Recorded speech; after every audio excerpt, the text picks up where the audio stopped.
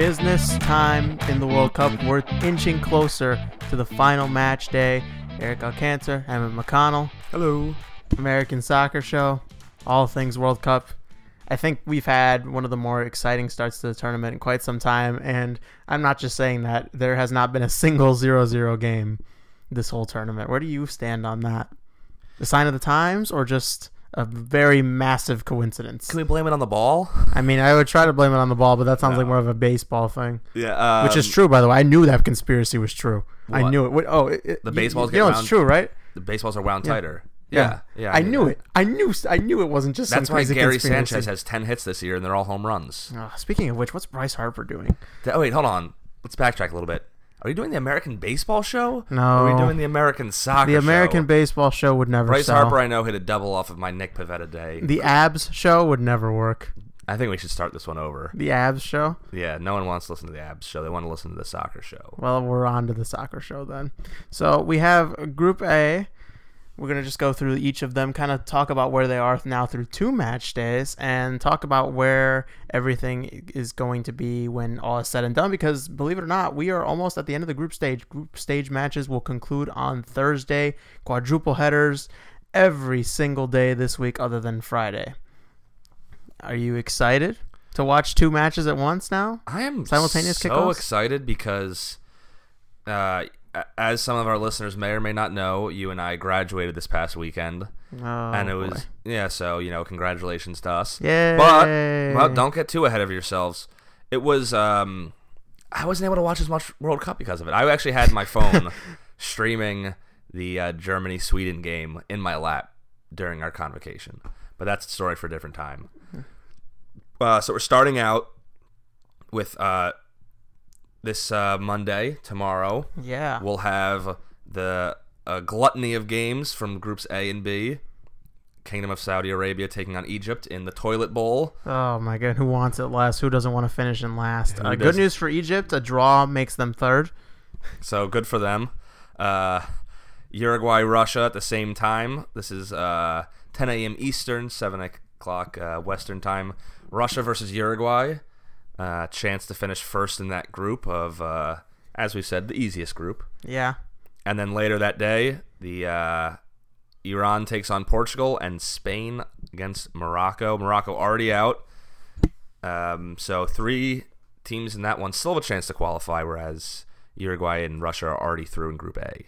Yeah, so let's go to Group A here, just because I wanted to, I wanted to give some credit for Russia. I know we kind of did the last time when we talked about it, because match day 2 in that group had already happened, but it's fascinating to me that Russia is 1 good result away from winning this group. And, I mean, you look at the goal difference, it's actually not even really close. Russia's +7, Uruguay's +2. Now, Uruguay's really not built to blow anybody out, but if you told me at the beginning of the tournament, I would have told you Russia's not even built to blow the Solomon Islands out.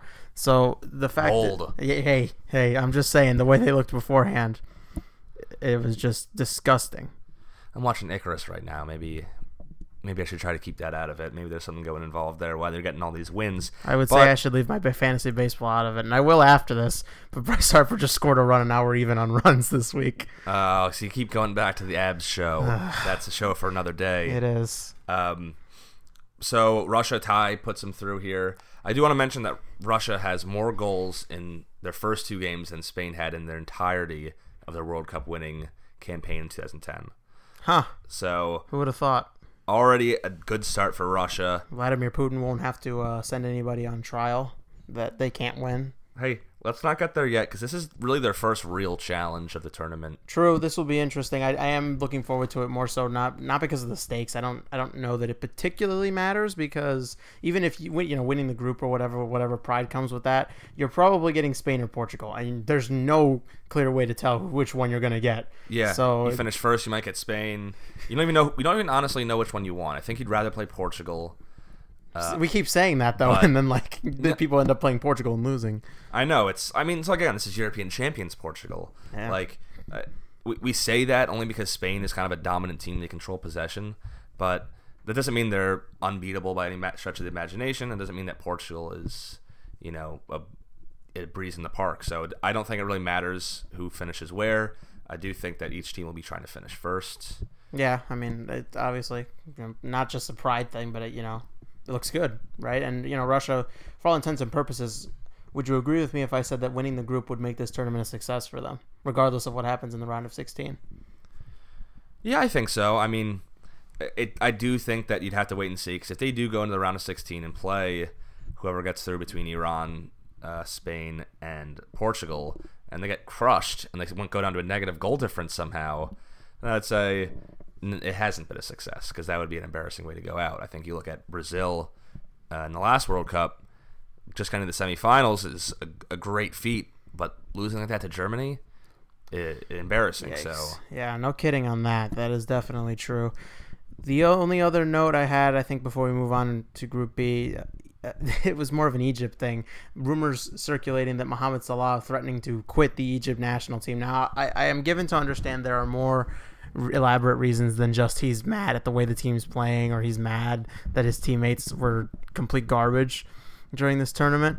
But I would just like to mention that I would prefer this not become a thing where the star player of a national team just decides that he's done and wants to quit when things aren't going well, because I saw Messi do it, and it was, I was kind of okay with it. But if this becomes a trend, I'm not going to start liking it. We can't have players quitting the team every time something just doesn't go their way. I mean, there's supposed to be some sort of sense of pride of playing with your country. I kind of see it. I don't know the details about what happened with Salah, but with Argentina and Messi, the federation there is a big old pile of poo. Excuse my language.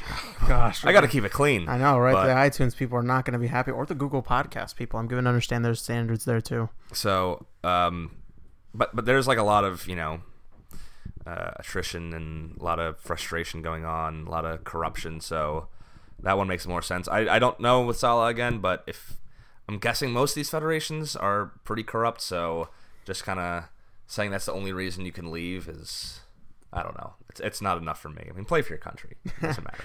Right. So then Group B, as you mentioned, Spain and Portugal are currently tied up top with 4 points. Iran right behind them with 3. Morocco at 0.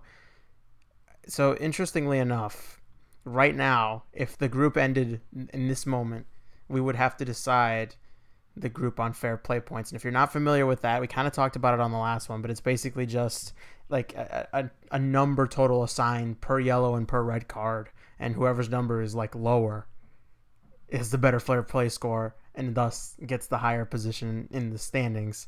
This isn't that big of a deal in the sense that Spain and Portugal will probably be going through if that has to be used, because it's not like if we're 2 and 3, where 2 and 3 is the difference between going to the knockout stages and getting knocked out. Still, that said, that's also the difference between playing Uruguay and playing Russia. And even though it's Russia at home, the same doesn't hold true of what we said about Group A. If you're Group B, you probably want to try and avoid Uruguay, because Uruguay is going to grind you out.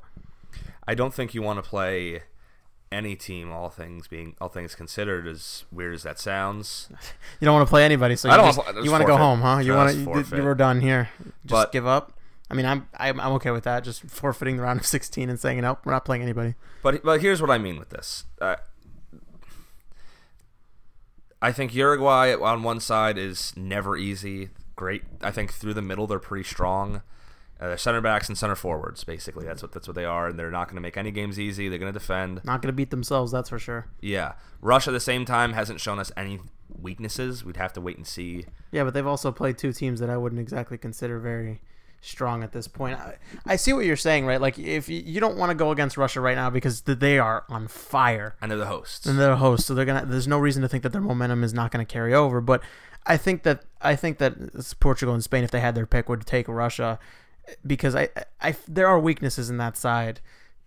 At least I would think so. I haven't seen them actually like have too much attack put on them, right? We saw Saudi Arabia try to control possession of that game, and I mean it just backfired tremendously. They were down like 3-0 at the blink of an eye because they couldn't hold on to the ball when they were trying to pass it around. Egypt did expose them a little bit in that second game, I thought, towards the end, and it made me. I mentioned in the last one. I mentioned why did Egypt wait so long to take the game to Russia? In the end, I think it kind of showed me that I think they're a little bit vulnerable back there, and it's what I said coming into the tournament. I'm not sure they're so great defensively. I think they had enough of a lead. They weren't really too worried about it. I'm looking through some brackets right now. specifically for Group B, the difference between finish as it stands now, with the way things are wrapping up, you're better off in Group B to finish in first. Just looking in terms of teams, if you're finishing second in Group B, say Russia moves in first, your first game is against Russia. Okay, not easy, but expected to go through. But then you're likely going to have to play France in the next game, and then either Brazil or Germany in the next, given that Germany is finishing second in their group with Mexico, assuming that right now. So, I mean, this is a side of the bracket where if it finished right now the way it is, you would have France, Brazil, Germany, Belgium in your side of the bracket. Not ideal. I see what you're saying, though. I have to say this. I'm with you. Like round of 16 matchups, I definitely want to try to get the best one I can. But after that point, I kind of get to the point where, I mean, you're going to have to play a good team eventually, right? I mean, you're not going to get to the World Cup final usually without having played somebody. Absolutely. By the time you get to the final, for sure. You've been tested. But I'm looking at this other side of the bracket. So say Spain finishes first here and they get up against Uruguay. Then I'm looking at chances are they're going to have to play Croatia, who's winning their group. Say they beat Denmark. And then you're going to have either one of Mexico, if Mexico finishes first, Switzerland. Let's hope so. Yeah, I'm doing that for your sake. Switzerland or Serbia, or Colombia or England. It seems like a weaker side of the bracket to me. I see. And that's if it finishes this way. No guarantee. England could finish ahead of Belgium. Mexico could finish below Germany. These are things that could happen. But there is enough of a difference that you're going to want to finish in first in that group. However, I think we're giving Portugal and Spain too much credit because Portugal does have to get a result against Iran. Yeah, you know what?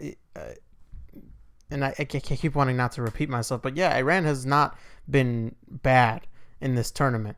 They haven't been good either. They haven't been good, but I mean, let's be honest with ourselves. You don't have to be good to get results sometimes. Look, all it takes is Iran having a good, solid performance for 75 minutes, getting a goal on the counter, and all of a sudden Portugal's looking on the outside. And that's pressure. That's huge. That's huge because Morocco doesn't really have that. Morocco's at this point they're only playing for their own pride. But imagine you're Morocco. If you win here, you could be knocking out Spain. You could knock out Spain. That's the other thing. You could very well knock out Spain. And but to be fair, the way that works, given with yellow cards right now, is that Morocco would have to beat Spain by more than Iran beats Portugal. Because I don't think Iran could go through with just a tie if Spain. Things would have to go their way. No, they'd have to. Somebody above them would have to get a pretty decent amount of goal. Well, only 2. They don't have to lose 2-0 basically. Iran could tie, get to 4 points. Their goal difference is at 0. Let's say Morocco beats Spain 2-0. I mean, that seems very unlikely, given Morocco have shown very little penchant for putting the ball in the back of the net, despite good attack. Yeah. So, but it's all there. It's going to be really interesting. I think this is going to be a lot of fun. We have the morning session of games in Group A that will be kind of it's not a meaningless game between Uruguay and Russia by any means, but at the same time, all that much isn't really that much at stake. It's more. This is like a celebratory game for Saudi Arabia and Egypt. It's playing for national pride. They know they're not going to go through, but at least get one win at the World Cup. Uruguay and Russia, it's going to be loser doesn't really lose that much, but they're both going to be celebrating the fact that they're through. Right, and so then on the other consolation game basically. So on the other side, then you have 2 games that mean everything because even though Morocco are out, their game against Spain matters very much for Spain. Spain trying to win the group, Spain trying to stay in it first and foremost. Any result will do for them. Any result will do for Portugal. So, and we haven't seen a game where Morocco's had the game taken to them yet. Spain is a team that's going to want to see a lot of the ball. We'll see how Morocco deals with it. Maybe them hitting on the counter is going to be more effective. Perhaps. So then we move on to Group C for counter, which has been very big in this World Cup, counterattacks. Yeah, I mean, we've talked about it. The teams, there's always a disparity between teams. The smaller ones, and even if they're not that much smaller, they're going to sit back and defend and try to break on the counter, get some set pieces. Though in this group, I would say Peru and France haven't exactly been teams that sit back and counter. However, I've seen 2 completely different types of results from those 2 teams. Yeah, Peru, unfortunately for them, you want to talk about not being able to put the ball in the back of the net. Oof. Peru, again, has had a pretty good tournament, all things considered, when you don't factor in the fact that they just can't seem to score. Haven't scored at all. in their 2 games. And when you can't score, you don't tend to get too far. And so we're left with a scenario where Australia are still in it. Australia can still advance to the round of 16 if they can get a win, and Denmark loses to France. France is at 6 points right now, Denmark with 4, Australia with 1. So I don't think it's too crazy to think that France Beats Denmark, despite the fact that they haven't been completely convincing, but 2 wins is 2 wins. Right. You know, you can't knock that too much. They would have to make up a 2-goal difference, which would potentially mean a win, a 1-0 win on either side. I was going to say they have to win. They have to win, so that kind of takes care of itself when you consider that they have to win and Denmark has to lose. So the goal difference will be even at that point. And is it goals for or goals allowed that's next? I think it's goals for to promote attacking soccer. Well, assuming then that Australia wins and then Denmark loses and doesn't score, Australia would be through because they currently both have scored 2 goals. But I can't believe I'm talking about a world where Australia... Now, I'm reaching a little bit because I don't think Australia has what it takes to beat Peru, even a Peru side that knows they're out. I think Peru... I mean, that's the fans are into it. The players, I think, are going to be up for it, even though they know they're out. They're going to be up for it. They haven't been in for a while. Of pride. Yeah, this is not just like the normal pride we're always talking about, but I think like there are going to be some players in that team that are going to legitimately be angry that they're out because they will probably feel they deserve better. Yeah, and I think what they've got here. I don't think they're just going to keel over for this one. I kind of see that Egypt-Saudi Arabia game as being one where both teams really just don't care. Yeah, especially with all the talk about Salah. It's honestly, I think it's very possible Salah doesn't even play because, you know, his injury, I don't imagine is 100% healed, and it may just be the decision may be made to have Salah not play a full 90. And if Salah doesn't play, we've seen that it is very difficult to get anything out of that Egyptian side going forward. Yeah, but, you know, I do think France is going to finish first here. A Denmark win would vault them over France, which is possible.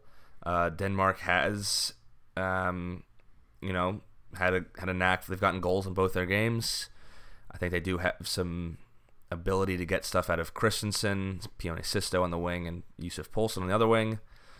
Chance to maybe hit France for a counter, but at this point, I would say it, barring anything crazy, we're going to see France first, Denmark second. But it is a World Cup. Crazy things happen, so that's true. Don't want to get too ahead of myself for that. Yeah. So Group D for defense, which has not existed. Is this going to be a motif in this episode? If I could come up with one for every group, sure. But I also skipped A and B, so. If you want me to ramble before the next one, well, so I could have said Group A for average. That's for sure. That's a good one. When you average out the teams, they are just average. Group B for bountiful goals. Plenty of goals scored in that one. You're on a roll. Let's keep it up. Killing it. So yeah, no. So Croatia. The last time we talked, Croatia had just gotten done absolutely housing Argentina.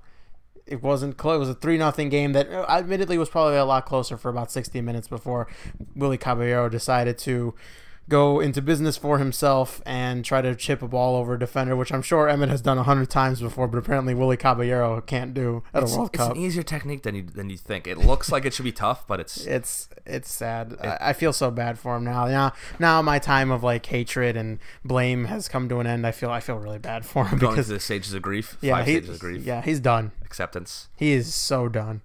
They're gonna put anyone else in there. I think for this one, it's gonna have to be Guzman, right? I blame everybody. I blame them. I blame the Argentine Federation for not taking Marchesín from Club America. I blame them for Sergio Romero's injury. Clearly, blame them for Willy Caballero also. But now let's not get too ahead of ourselves with Argentina here. Yeah, I cannot believe they're still in it, and I believe it's our first group where everyone is still in it. Yes. Though Croatia is guaranteed to go through. Right. Croatia's still. I do want to mention that I think before the tournament came in, myself and maybe some other people kind of thought, oh, Croatia hasn't done it yet. They've improved it. I don't think they can do it. That was me. That was me as well. After seeing those 2 games, I'm more in the boat of, is Argentina and Iceland, who do they play? Nigeria and Argentina, are they bad? Or is Croatia just that good? Is Croatia that good? I mean, I called the Nigeria attack impotent when they played Croatia the first time. I'm going to take that back. Nigeria, I'm sorry.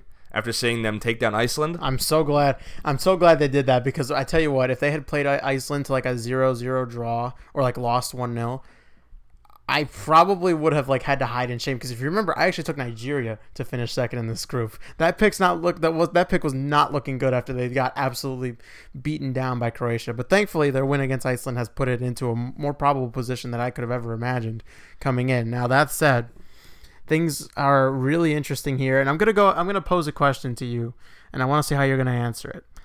If Argentina pull this out, because they'd have to win, and I guess they'd have to just hope that if Iceland also wins, that the goal difference works out in their favor.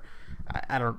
Let's not get too far down the rabbit hole just yet. But if Argentina do go through, if they pull it off, if they defy all odds, there's rumors that the players are making this next lineup. I'm not sure I believe that, but whatever. That's where we are, right? That there's total anarchy in the Argentina camp now. If they pull it off, will they have deserved it? Yes. Because it's getting like I always struggle when people are like, oh, they didn't deserve it. I say, well, yeah, but they got the result that they got. Like someone would say, oh, Panama didn't deserve it. Well, guess what? They're there and we're not. You deserve it. It's just you have to get the results you needed. So let's look at it, right? So say Argentina win, and let's say Iceland pull it a draw, right? What we'll be looking at is Croatia with 2 wins and a draw, Nigeria with a win and 2 losses, Iceland with 2 draws and a loss, and Argentina with a win, a draw, and a loss. Just because they waited until the last match day to do it, I don't think takes away any deservedness from this. If That's Argentina had played Nigeria in the first game and won, and then they came and they played Iceland the second game and drew, would we be having the same conversation? No, timing is everything. I mean, they'd have 4 points and they'd be in a pole position to go through. I don't know if he started this. Far be it from me to give him that credit, but White Sox baseball commentator Hawk Harrelson once said something that really resonated with me. It's not who you play, it's when you play them. And the reality is, playing Croatia in that second game, when they not only got their legs underneath them after their first match against Nigeria, they were able to kind of get those pre-tournament jitters out of the way. They came in and absolutely stormed Argentina. Would this result have been the same if they got to play each other on the last match day? Would it have been the same if they got to play each other the first? We'll never really know. But I do like your thought there, that all that really matters is that here we are. Argentina just need to beat Nigeria for a shot. And a pretty good shot, I have to say. Now, that said, can they win? Now, well, that's yeah. I think it's there's a bit. Can you here. believe we're saying that at the World Cup? We are asking if Argentina can actually beat Nigeria. I still have faith in this team. I mean, they can. I still think they're one of the better teams in the tournament. If they played their best lineup. Well, no, that's not possible given the best striker is sitting at home.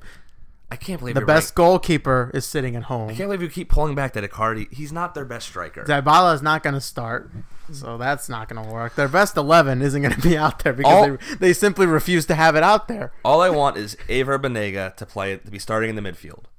The guy's proven time and again. Dude, that's your hill to die on, Banega. I mean, there's many other ones. Listen, I think the midfield should be Banega, Biglia, and Di Maria. Messi on one wing. Oh, Di Maria in the midfield? That's bold. That's when he had his best time at Real Madrid. I mean, I'm done. His most successful years were in the midfield. Where's his most success for Argentina? Because lately, I think as a water boy, he's been struggling. I mean, okay, so let's kind of go if I were really to set up this Argentina team myself. You're right. Okay, I would put Higuain or Aguero up top. Doesn't matter, but one of them. Icardi. Okay. Yeah. I'd play Messi underneath. Okay, fair. I'm with you there. And then I play 3-man midfield. Okay. With, like I said, Banega, Di Maria, and Biglia. No love for Lo Celso, huh? Lo Celso, I'd be glad to see him in there, but this is just how I'm setting it up. Okay. No Mascherano either. Mascherano at center back. Oh, okay. Let me get there. Then on the right, we'll play Salvio. He's been playing on the right. Right? I hope so. And then on the kind of like a left wing back position, we'll say Tagliafico or Ansaldi. It doesn't matter to me at this point. And then the back three with Otamendi, Mascherano, and Rojo. And we would play the Johan Cruyff formation with a diamond midfield where your right winger, Salvio, is kind of like almost like a wing back. Okay. With Tagliafico on the other side, 3 in the back, diamond midfield with Messi on top and a striker. I would win a World Cup like that. I mean, hey, far be it from me to argue with you, but there is one thing I want to mention. And I've been calling for this man for quite a while now. No love for Fazio? I cannot believe he actually did a back three. He put 3 center backs out there, didn't even use Mascherano in it, and then still didn't use Fazio. That to me was absurd. Listen, I'm with you. Why didn't you start him? Why I didn't start him? Yeah. Because I want a left-footed center back on the left. I'd want Mascherano in the middle as my ball-playing center back, and Otamendi on the right. I think Mascherano might actually not be fast enough for that. Honestly, I got to tell you the truth. Well, that's the point of the point of that center defender. They don't need pace because they have people who can cover them on either side. I legitimately don't think he's. When the tournament started, I actually thought if they're going to do a back three, he makes sense for the middle. After seeing him play that center defensive mid, I don't know, man. He might not be like. It might be time for. Get him out of there, because I think that having him on the field is actually doing a lot more detriment than it's doing good, because I think that his name value, right? We have, when we talk about like Falcao back when he was having his struggles in between these last 2 World Cups, and his name always kind of carried a bit of, attacking thunder with it. But the reality was it was a pretty toothless attack when he was up there until he finally found himself again at Monaco. Alexander Pato? Yeah. The same. Oh, God. The same thing I think kind of goes with Mascherano. I think a lot of people associate him with very good defense and being able to cover for the defensive line's mistake, and rightfully so. He was a fantastic player for a long time and doing just that. I think now, though, you put his name on the team sheet and people might expect a little too much out of him, and I think it's hurting them because they see him in front of them and they think, oh, we're good, we can take some more chances. The reality is you can't, because he can't cover as much ground as he used to. But here's the thing, I'm with you on that, but that's what Mascherano as a defensive midfielder. We haven't seen Mascherano in defensive mid in years playing for club. He's been, and granted, he hasn't been starting for Barcelona, but he's been he's been a center back for them primarily in his more recent years. That's where I would put him. I think that's where he's most valuable. This is what happens when you move to China. Barcelona has seen that. They've seen that that's where he's his strongest. And fine, let's say, but here's the point: it's tactically a tight setup, but you could make a lot of changes in there. You could say, okay, Mascherano, you haven't proved anything to me. Let's put Fazio in there. You could say Tagliafico. I don't know. I can't even pronounce your name. I don't know what you're doing out there. Let's put Ansaldi out there. You say, okay, midfield, Di Maria, you've been toothless. Let's put in Lo Celso. Aguero, let's switch you out for Higuain up top, or if Icardi was there in your case. I think it's the tactics that aren't working. Well, and clearly everything has just kind of. It's not the strongest midfield, but they should be able to. I applaud you for giving it a shot. I really do, because I think that this team clearly needs a lot of changes. And by the way, I don't think Acuna is getting enough hate on the left-hand side. That dude has been absolutely absent throughout all of this. That man was playing left wing back in that last game, and I legitimately didn't even know he was on the field half the time. I don't think Acuna has earned a starting spot. I don't think Meza has earned a starting spot. I think Pavone deserves a shout. But those 2 guys, Acuna and Meza, I haven't seen anything. Even Tagliafico. Maybe I'm not being fair because these aren't big European names. But Enzo Perez, he's a European name. He wasn't been doing anything. Salvio's a European name. He hasn't been doing anything. They've been very average. A lot of these. That's the problem. Is that even Argentina's no one's done anything. Well, Argentina's best players in this tournament have been just slightly above average. Yeah. And one more thing, I was presented with a stat that Messi has ran in that last game. He covered less distance than the goalkeepers. That is a little disheartening. Now look, here's the thing. I get it to a certain extent. Like he's got to be just like he's got to be done with a lot of it at this point. But that reflects really badly on him too. At some point, I've seen a lot of people. I even saw a Canadian talk show host. I can't honestly don't remember his name or what he was talking about. He also referred to Brazilian Ronaldo as Fat Ronaldo. So that was bold. He reads too many online message boards. See, I was saying, okay, I guess between you and me in a regular conversation, I guess I could do it. It still seems a little weird, but I could probably get away with it in a normal conversation. You're on air, I'm assuming on television. You're really Fat Ronaldo, not Fenomeno, not original Ronaldo, not Brazilian Ronaldo, not older Ronaldo. This is the guy who's like This is literally this was like one of the greatest players of all time. Fat Ronaldo? Come on. the nerve. The nerve of some people. No, but anyway, there's been a lot of talk about how, is Messi overrated? Like, and I'm not ready to go that far. I think that's a little. These are people who just watch the World Cup and don't watch them anywhere else. I think though that there's been a lot said about like, oh well, the best players, they could play with anybody. I think that's a little unfair because there's only so much Messi can do. The poor guy. I mean, he dragged them kicking and screaming. You and I both saw that stat. Like they went like 600 days in a competitive match not having a goal scored or assisted by Messi. Like, I mean, what do you want him to do at certain points? So, and I know we've just spent the entirety of talking about Group D and made it all about Messi and Argentina. But that's the talking point. That's the talk. But this whole group revolves around Argentina because if they don't show up against Nigeria on Tuesday, then Nigeria is probably going to go through. Nigeria is probably going to go through, and if not, one of the point. Croatia has already kind of come out and said that they're probably going to rotate some players, get ready for the round of 16, because I think they know deep down no one's catching them, because the only way Nigeria could catch them is if they made up a 5-goal difference. Now Argentina are in shambles; they're not quite that bad. They're not getting caught, so it's really Croatia. It actually makes a lot of sense for them to get some guys out there that you would think maybe are fringe players that you might consider for the 11 in the future. Get them out there, get them some World Cup experience, and more importantly, get some people some minutes, because round of 16 you never know who you're going to need. But let's talk about some of those guys who are fringe players. We're talking about Mateo Kovacic. We're talking about Milan Badeli. These are guys who, are good starting midfielders. These guys, who I think absolutely deserve a chance, and especially in a game like this now, where again, nothing is on the line for Croatia, because the worst case scenario, they're going to finish first unless they get absolutely, demolished, which I just don't see happening by Iceland, of all people. No, I mean, like, Vedran Chorluka, guy who hasn't played that much, who came on towards the end. Like, Jedevai. Like, there's guys on this team who aren't getting a lot of time. I mean, Brozovic didn't even start the first game. And, like, this is, starting midfielder for Inter Milan, or gets consistent minutes. So, even I think with them playing some backups, and again, it's not going to be like a fresh new 11. It's not like we're going to say, you haven't seen these guys yet. We're not giving the Juan Carlos Osorio treatment to. No, it's going to be like maybe four guys who are going to be haven't seen time yet, or guys who come on as a sub. I still think Iceland's going to struggle with that. Yeah, I don't know if Iceland are going to be able to pull this one out. I think this might be the end of the road for them. I guess it's time to kind of call it out here.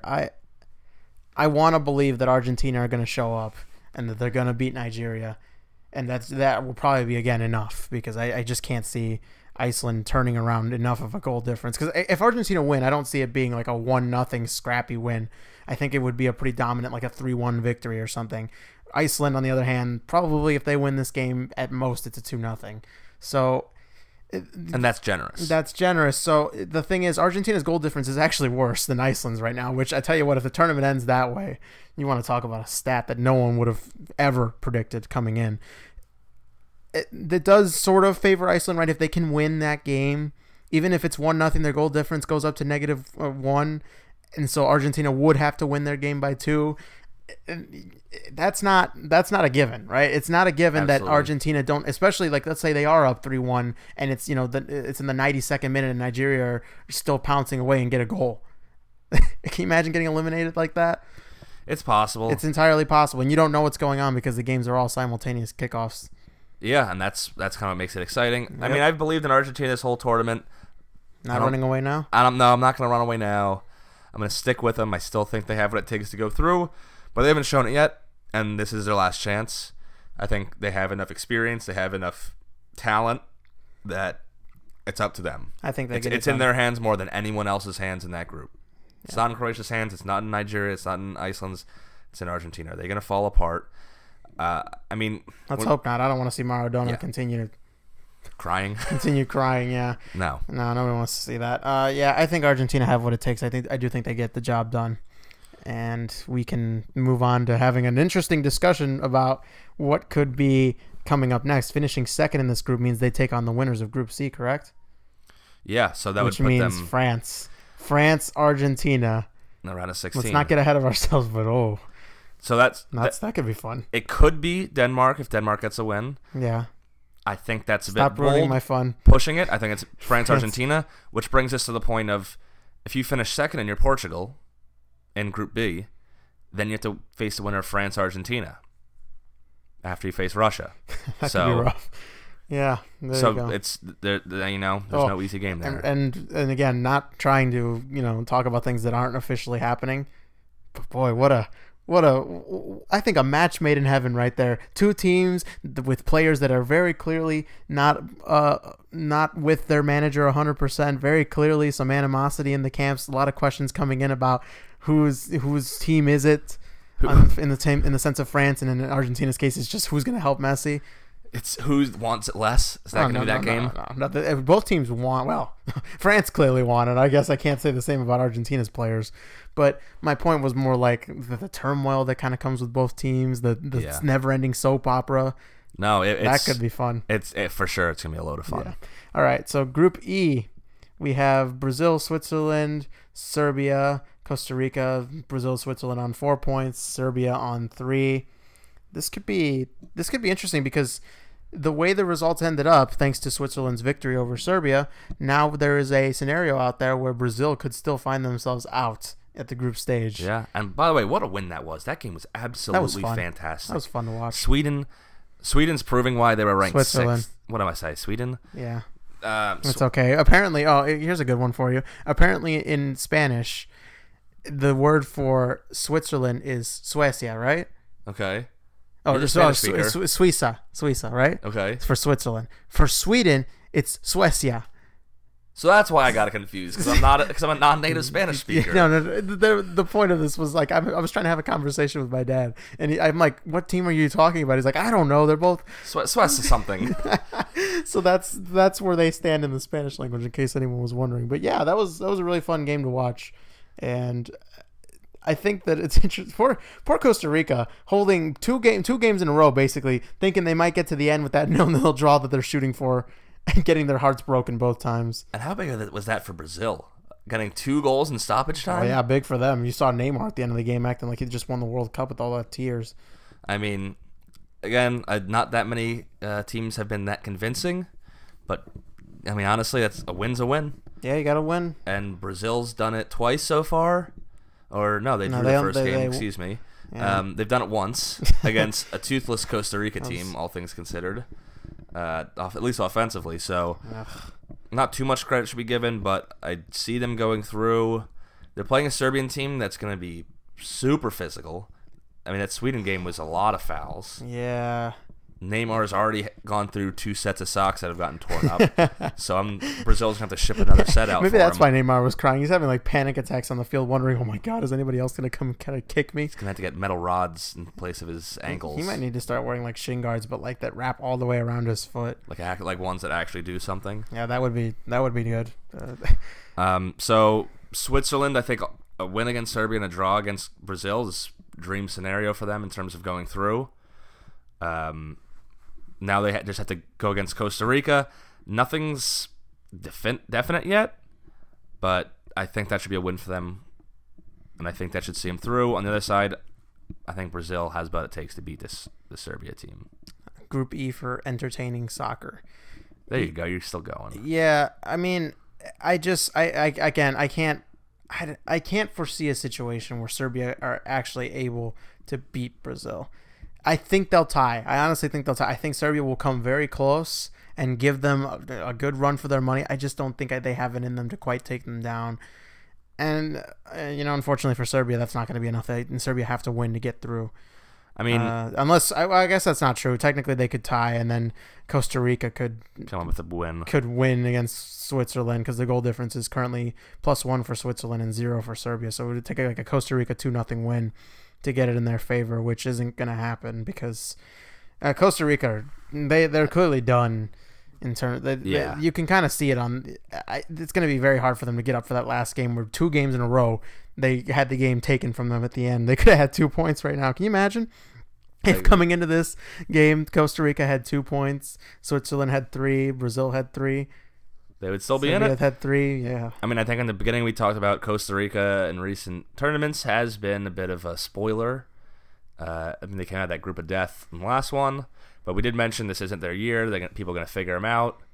And I don't know if it's as much as they were figured out as much as things. I think balances have to go your way. I was just gonna say things have to go so much your way when you're a team like Costa Rica that depends so heavily on your defense. It's just such a hard act to pull off tournament after tournament, and they've been doing it so long that I think the Costa Rican team is about to head into a long transition phase because I don't know the Costa Rican prospects too well, so I don't know too much about them outside of their current core. You don't know about Diego Campos and the Chicago Fire? I know plenty about him, and eventually we'll get back to MLS after this boycott is over during the World Cup, but. Yeah, it's not looking too promising at the moment. They're going to have to go through, I think, a bit of a rough patch before they're back to this point again. They've always kind of been around in CONCACAF, so I don't think that they'll sink to the levels of like lowly Guatemala or no. But I do think that they're in for a bit of a rougher period, and I think their qualification for the next World Cup might be in question just based on how good their current crop is at keeping them propped up until the new ones can take over. Yeah, that's interesting. I see where you're going with that. But that's the future for Costa Rica. The present is that they can try to play a little spoiler here and try to keep Switzerland out of the next round. I don't see them being able to do it. Switzerland has scored all kinds of goals in this tournament. It's really impressive to see how they, against both Brazil and Serbia, as daunting as the task seemed at certain points, they went down in both games and still managed to turn them around and it looked like the better team, I think, in both of them. Brazil scored their goal after about 20 minutes of looking fantastic, and then Switzerland the rest of the game was in control. You turn around then to Serbia. Serbia controlled the beginning of their game, and it was more of an end-to-end game, but still, Switzerland, I thought, had the better of the chances. And after Serbia kind of gifted a few of them away, were able to turn it all around. Yeah, Swiss team has been exciting. I think they're just set up well. I mean, I know they've been a little bit reliant on Shaqiri, who's kind of been that main guy that you sometimes need in those group stages to get you points. He had that breakaway goal at the end. Xhaka in classic Xhaka style with a long shot goal that I think the goalie was set for was savable. He was still moving as it was being hit. But they've been fun. I mean, I think there's some people coming into it similarly with Poland, thinking, how is this team ranked so high in the ELO rankings? They were ranked 6th. It's crazy. Is it not just ELO? I've never heard of ELO. I like Electric Light Orchestra. It's a good band. Oh, okay. Anyway, so this has been a fun group. It's not over yet, and we should be in for some fun. That sounds. I like it. A fun last day. Good sell, definitely. One other thing I wanted to at least broach: the Switzerland players using those the poses with their hand, the symbols with their hands, basically. What are they doing? From the Hunger Games? What is that? No, they're doing like I think it was political in nature. I know that it was against Serbia, like the country. And there's talk. Now, I don't know how real this is or if it would even ever be done during the World Cup, but there's talk that they could get suspended. Specifically, I believe Shaqiri and Xhaka would be for doing the celebration, for using the celebration with their hands like that. That would be something. I gotta say seems like it would be pretty harsh, bold on FIFA's part to do that during the World Cup. I think I actually could see them getting suspended, but not until after the World Cup. So suspending them for the September friendlies that I'm sure everyone's dying to play in at this point. Worth it. Oh, totally worth it. We move on to Group F.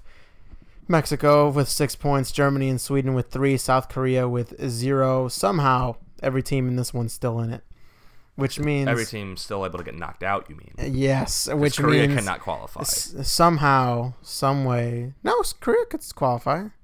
They could qualify. I think you're right. If they beat Germany, because if they beat Sweden, they could. But this is a long shot. Well, you want to talk about a long shot? Germany getting beaten by South Korea, but here's the thing.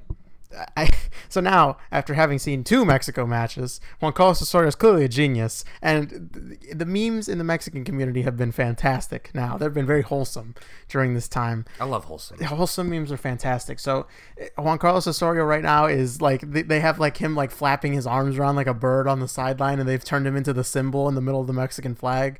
He looks fantastic. He looks majestic, honestly. Now, this is the same man they wanted out. They were chanting his name out on the stadiums. They, every blog you ever read about him and every comment section was about getting rid of Osorio. Now they're chanting the man's name. Suddenly, he's a genius. And you might have been spot on when you said that he just did all those crazy to make everyone think he was an absolute madman. And when the time came, he absolutely showed up and gave the other team the business. Let's not get too ahead of ourselves here. They are not through yet. Well, I'm doing this to illustrate the fickleness of Mexican fans because, and myself maybe even included. Now, I have maintained my position. Osorio could win this World Cup, and I think he's gone at the end of this. I am a firm believer that if Mexico lose this game to Sweden and they end up eliminated, I actually believe in my heart of hearts that everyone will turn on this man immediately and say he's a fraud, say he never did anything for this national team, glad he's gone, can't believe they ever supported him in the first place. And I promise you it would be like an instant reaction. No one would be talking about how, well, guys, come on, he got pretty unlucky. Nope, there'd be none of that. And, I mean, let's not say this is too unrealistic. This is a Sweden team that almost beat Germany and then almost tied Germany. It took a last-minute free kick goal from Kroos. From a weird position, I think the goalie just wasn't ready for it. And yeah, that was... What a shot, though. I mean, you could... Honestly, if you had tried to draw that before the kick was taken, I don't know that you could have, drawn it up any better. No. Than how it actually happened. And I think they would have told you were mad for even trying it from that angle. True. Yeah, it was a great shot. They kind of got a scrappy goal for Royce scoring off a cross that kind of got deflected. So Sweden was not in control, but at one point I was watching that game and I was like, Sweden might win this game. There was a decent chance. So Mexico can't take anything for granted. How many soccer games have you watched in a cap and gown? Just one. Just that Sweden-Germany game. All right, that's fair. I was able to keep my wits about me when those goals went in.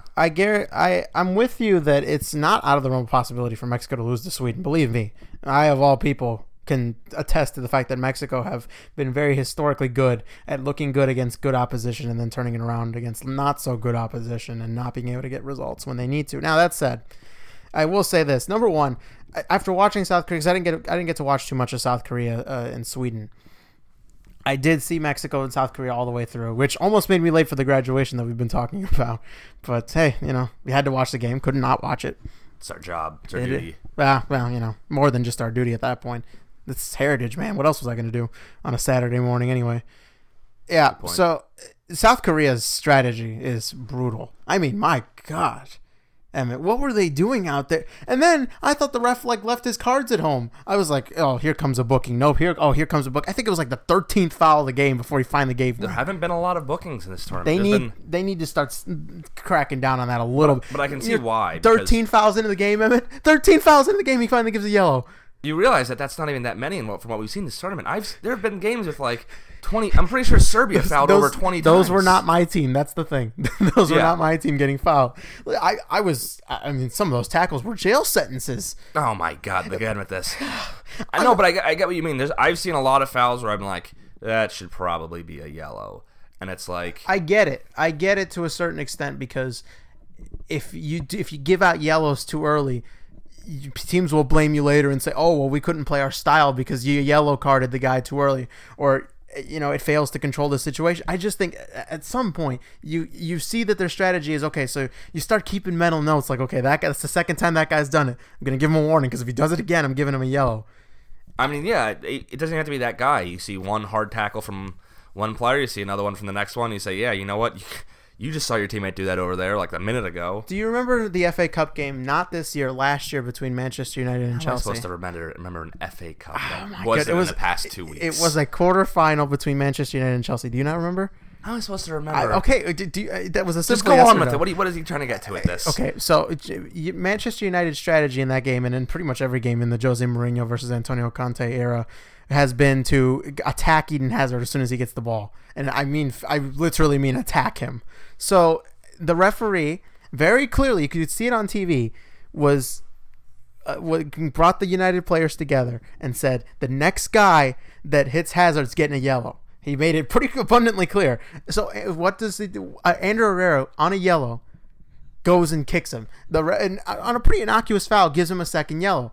And, United fans, of course, all up in arms. And all I could say is the referee told you the next guy that kicks him is getting a yellow. Doesn't matter who it is. I think that's the way to go about things. No nonsense. Because the referee let him too much to go. I'm totally with you.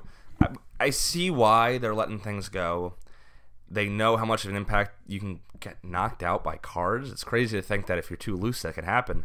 That being said, the fact that all you have to do is just clear someone out and just stop an attack from ever happening. I don't know how many counterattacks I've seen this tournament where the player just gets pulled back. There's been so much shirt grabbing. Oh, gosh. Give a yellow for it. A shirt grab is an automatic yellow. You're pulling someone back from going, yellow card. And here's another thing. It doesn't take, what does it take, 3 yellows and you're suspended for the next game. Is it 3? I thought it was just 2, to be honest with you. Okay, even better. Imagine being that ref who you give someone a yellow and then they're suspended, right? You think, oh, maybe it's only kind of innocuous. Give them a yellow. So I see why they're being passive, but I'm assuming once we get out of the group stage, they'll be a little bit more strict. I tell you what, South Korea, I didn't expect that from them at all. So kudos to them, I guess, for catching me off guard because I didn't realize how dirty they wanted to play. The Germany turnaround. Here's the thing. This is the first time in quite some time I think that Germany have faced some real adversity. I might have mentioned this last time, but like you think about the fact that they won the World Cup last time. That buys you a lot of good faith in any job. Doesn't matter, even if in a high demanding one like Germany, buys you some good faith. You add to that the fact that they get eliminated in the European Championships in the semifinals. You can live with that. I think nobody's tearing down the door. You had a lot of people retire from the national team. You got some young blood in there. They've had some pretty decent amount of turnover too. I didn't even think of that. So now they come into this tournament again. The friendlies hadn't been going perfectly. You remember their Saudi Arabia friendly, where Saudi Arabia nearly got to them at the end. They haven't had to face a ton of adversity. So now they lose to Mexico. Suddenly they were a bad result away from being in a very bad position. Actually, they would have been out, right? Had they lost, they would have just been straight out. If they lost, they would have been out. And a tie, they would have been in such a tough position that you would basically assume they'd be out. So I think some credit to Germany for kind of coming out of it for the first time in a while that these players have faced that kind of adversity in the national level. And another thing too, credit to them for. I mean, it has become very clear that Mesut Ozil is not a well-liked man in that camp right now. So to be able to take him out of the lineup, number one, shows what Germany's all about. Nobody's bigger than the team, nor should they be. Yeah. And for them to go out and perform the way they did, which not great at times, but still good enough to win. And I mean, with 10 men, they came out and just kept attacking. The game. Now I will say, bad on Sweden. They lose a defender, and you're letting them control the ball. I think you gotta take it to them a little more than they did at the end of that game. But again, credit to Germany. They had less men. They go up against a really strong Sweden defense, and they get those 2 goals. So that's the kind of bounce back where if we saw that from Argentina, we'd think, okay, they're still in this. But I think, well, we haven't seen that from Germany. Huh? I'd say we come to expect it from Germany, to be fair. Had it not happened, I think it'd be more surprising. They have that resolve, so now they're putting themselves in an excellent position where a win could send them through. Depending on what happens in that Sweden-Mexico game, I'm expecting. I think it's gonna be Mexico first, Germany second. I like that. I know you like that a lot. I did pick Sweden to be the surprise team in this group. There's a chance. There's a chance. I mean, Germany. There are some. Well, here's the thing: Germany and Sweden currently actually have identical like tiebreakers. So goal difference, goals for, goals allowed. So if both of them tied. I don't know where their yellow cards and fair play stand, but there you go. Another situation. Red card from Jerome Boateng. Oh, that would be huge. Can you imagine? That's right. I hadn't thought about that. Yeah. Oh man. No, not just from the stance that he's not going to be able to play in that game, but now. So I would think that. Wow. Yeah. Good point. So I think a straight red is like 5. Is it 5? Yeah, 5, and then 3 for a yellow, or 1 for a yellow, but then for a second yellow. It's 1 for the yellow and then 3 for the second one because it's a red, so it's 4. See, that's the thing. I don't think that's how it works. It may be 4 if you get a second yellow and 5 for a straight red. The reason I say that is because if I remember reading it correctly, it mentioned that a player can only be assigned 1 number, meaning that it would probably take whichever the worst offense is. So if you've been... Well, the point is if you're already on a yellow, at the point you have 1. But then once you get the second yellow, now you're at 4. Okay. Because it would be the 3+1 deal. So it's not that you have them combined. It's that your one number now is 4. Okay. Yeah. All right. So, but then now Germany is without Boateng. I think they have some. I think they'll be okay against this Korea team without Boateng. If we're being honest. Yeah. No kidding. Group F for fire that burns down the whole town, because that's what this entire group has been about, is burning the opposition to the ground at this point. And I mean, honestly, I think we've seen one group so far that's been a sure thing in who we know is going through. Everything else is so up in the air. All right. And with what we've seen, anything can happen. Some fun match days coming Yet up. again, anyone's game, anything can happen. So exciting. Yeah, well, that's the opposite of what we're talking about in Group G with England and Belgium. Let's not bury the lead here. Tunisia weren't great outside of their second half. Group G for get on with it. Get on with it. Oh, there you go. That's a good one. Get on with it. Look, Tunisia, and then it's probably more than Panama. Panama are fine. They scored their first goal at the World Cup. You can see how much it meant to all the people with the celebration, the commentary. Good for them. No, really good for them, because at that moment, you never know sometimes as a country. You really just don't know. Yeah. If they hadn't scored, you know for a fact that there was no guarantee they'd be back in the next one. So good for them. I'm glad that it happened for them that way. They got to celebrate something, and the game was already out of hand, so there might have actually been some joy in that moment, because know you've already accepted the game is long over. I will say this. There's like the talk of, the U.S. would never have gotten destroyed like that. And while I would agree with that stance, I'd also like to mention that the U.S., all they had to do was try Trinidad and Tobago, and they couldn't do it. So what is that old saying about the glass houses and the bricks and something like that? Stones? It's such a ridiculous argument. Yes, the U.S. is a better team than Panama. Yes, the Netherlands is probably a better team, all things considered, than Sweden. If you were to play a 30-game season, they finish higher. Yes, Chile is probably a better team than Peru, all things considered. But you have to qualify. You just got to do it. There's no ifs, ands, or buts. There's qualifying. Is Cameroon better than Tunisia? I don't know. We should do that. I mean, if we're going down that route, we have Tunisia right here. I'm just messing with you. But Tunisia's on a terrible side. That's true. I mean, listen, Panama and Tunisia are out. Ghana. It does matter when you play these people. If Panama had played Tunisia in the first game, we might be looking at a game here where a win for one of these teams against England or Belgium could mean going through. As it stands, England and Belgium are through on a tie would be a yellow card situation. England currently in the lead on that one, and playing each other in this last game too. Again, I want one of these games to come down to something like that, because I so desperately I want to watch the world burn. But more importantly, there have to be like a graphics edition for that, right? Like a yellow card counter at the top. Yeah, during the game they're gonna scoreline. We don't need the scoreline anymore until someone scores a goal. Can you keep it at 0-0 and have a yellow card? And imagine the player not being aware, or just not even thinking about it, committing a foul late in the game, getting yellow card, and that being the difference. I have to think that they know going into That'd be something Raheem Sterling would do. Get a yellow for dissent. Raheem Sterling? I mean, that would be what a way to. It'd be Kyle Walker. Come on, let's be real. Oh man. Well, I don't know. Look, both these teams clearly the best teams in the group. They both scored 8 goals. Their attacks have been impressive. I'm really excited for this. That should be a good one. Even with both teams kind of probably not looking to go all out in that game. At the same time, they also don't have much to lose. The difference between finishing first and second in this group will not be all that massive, at least in terms of the round of 16 matchup, when you consider the fact that right now you'd be facing some kind of combination of Japan, Senegal, or Colombia, who we kind of all agree don't have a lot separating them, particularly when we've seen Japan come in and play so well during this tournament. I'm with you. That first game isn't going to be a huge difference. But to the other ones, we're going to assume Colombia, though, is the better team in that one, get a little ahead of ourselves and say, okay, they finished first. If you finish second, you play them. And then, given what we've kind of set up ahead of ourselves, you'd then be playing the winner of Mexico and Switzerland. And then one of Spain or Croatia or who would have ever thought we'd be talking about Mexico topping a group? Oh, I can taste the victory. Please don't get ahead of yourself. It's not over. We've already said that. I'm aware, because if it happened, I'm going to be so devastated. I mean, you have no idea. Winning the first 2 games and not qualifying. Honestly, I've seen Maradona cry. I don't want to see any more grown men cry. I hope they go through. Yeah. But so on the other side, if you do finish first in that group, you face the second place team from Group H.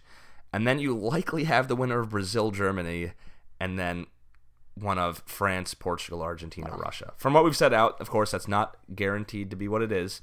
But we are laying out that that one half of the knockout bracket is... Yeah, but there's no way out of it for Mexico, though.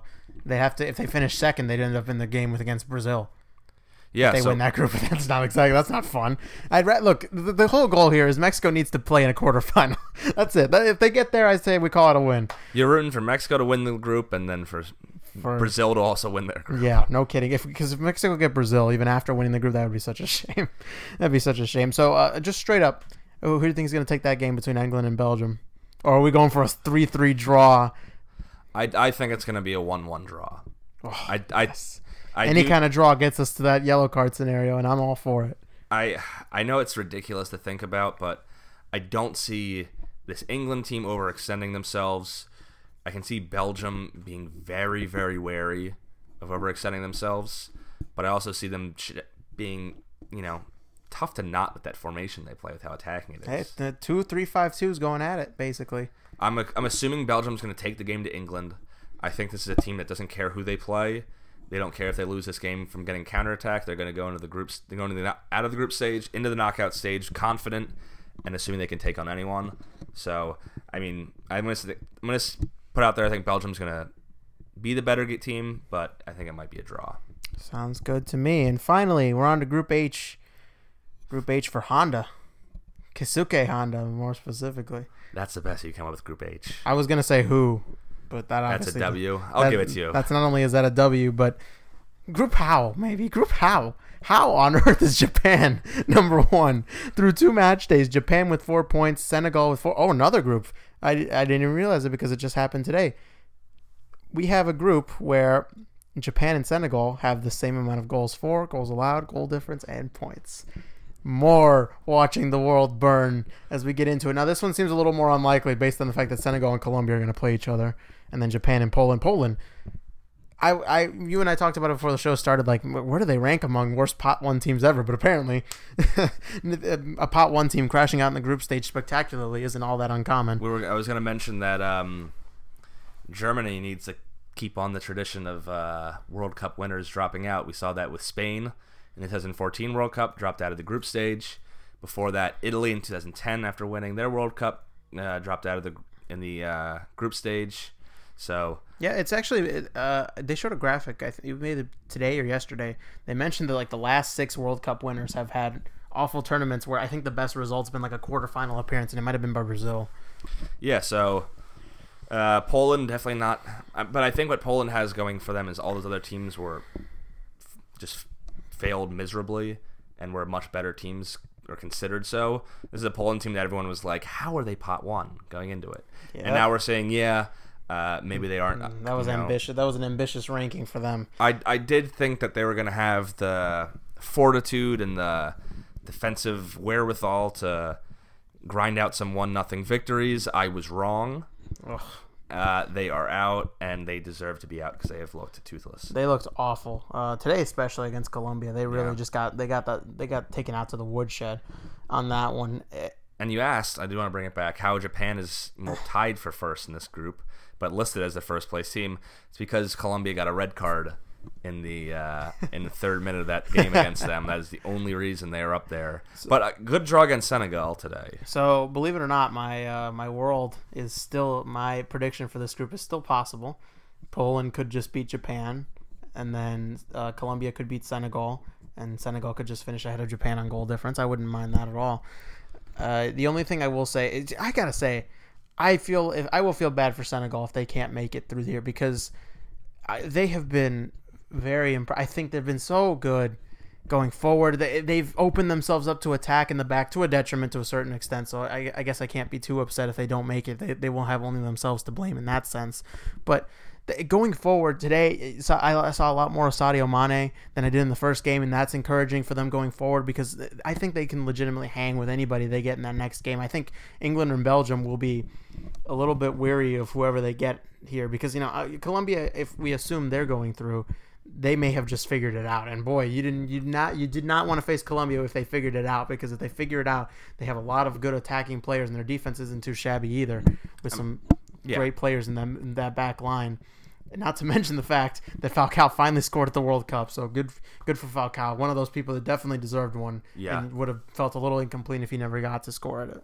And this is a Colombia team that's, I think, stronger than their last World Cup, where they made it to the quarterfinals. More experience for sure. James is looking absolutely fantastic. And again, didn't really play in that Japan game, so that's why we're seeing Japan where they are. So they finally have Falcao up top with James. And then just everywhere else, they've just looked stronger. I mean, Cuadrado maybe isn't as electric as he used to be. But today he made that great run. First of all, fantastic pass from James, who you just were talking about, but then that great run in behind where he has the pace to keep in front of his defender and then still slots it away. So his finishing has always never been all that great, but there he put it away. He's still great for Colombia. I think in the past he's been just outstanding. He's still great. I don't think I'd put him up there with his last time, but other than that, across the board, this is a stronger team. Yerry Mina and Davinson Sanchez in the back are young, but much stronger than like Christian Zapata. Who else they've been throwing out there? So Ospina in today's game nearly getting injured with all their subs having been used, and I'm like, oh, here we go, finally. Who is the emergency keeper? It's always the shortest person in the field. So this is a Colombia team that I think has some scary potential. Unfortunately for Senegal, they're just kind of finding their mojo. I don't think we've seen that many teams do that, where you see them kind of developing along the way and getting better and better as each game goes on and each game progresses into the next game. So from minute 1 to the first game to minute 90 of this last one. I will say this. Colombia do have one advantage. Their goal difference is actually better than that of Japan's. So if Colombia draw and Japan lose, Colombia are actually through. So Colombia do have that going for them. It's not like a lot of the other scenarios where we've been talking about where they're going to need some extra help either with some goal difference or having to score some more goals themselves. That's still a pretty big... That's not great. They still need Poland's help. Their destiny is in their own hands, though. They can beat Senegal and be in. So Colombia doesn't have to worry about it, but it's not the worst fallback in the world to be able to draw and still get through. Yeah, but I think what I'm really loving about this group is... Actually, come to think of... Oh, never mind. No, that doesn't add up. What I'm loving about this group is whoever goes through is been fun and exciting to watch. I mean, every other group we're looking at, there's at least one team that's defensive, kind of, been like just kind of going through despite themselves. So looking like Argentina, they might go in despite themselves. Remember back in December when we were asked who the group of death was, and I ran immediately to Group H, and you scoffed at me, and you laughed in my face. I still do. There's no dominant team here. I'm just saying, Poland win their next game, and the numbers here are going to look real good.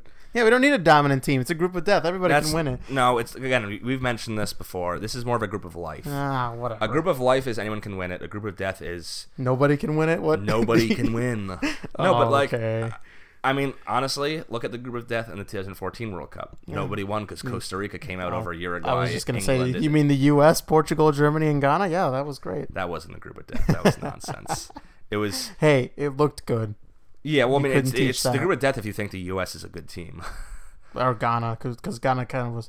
I think Ghana kind of got the reputation here in the U.S. anyway because of their exploits at knocking out the U.S., but the reality was that Ghana team was past it already. Yeah, sort of in a similar position where we find Costa Rica now, where their best years were already behind them and we'd already seen the best of them at the World Cup, and now we see Ghana not even here at this one. So clearly a lot of parallels. I look forward to previewing the 2022 World Cup, where I again get to bring up the fact that Ghana and Costa Rica have a lot in common.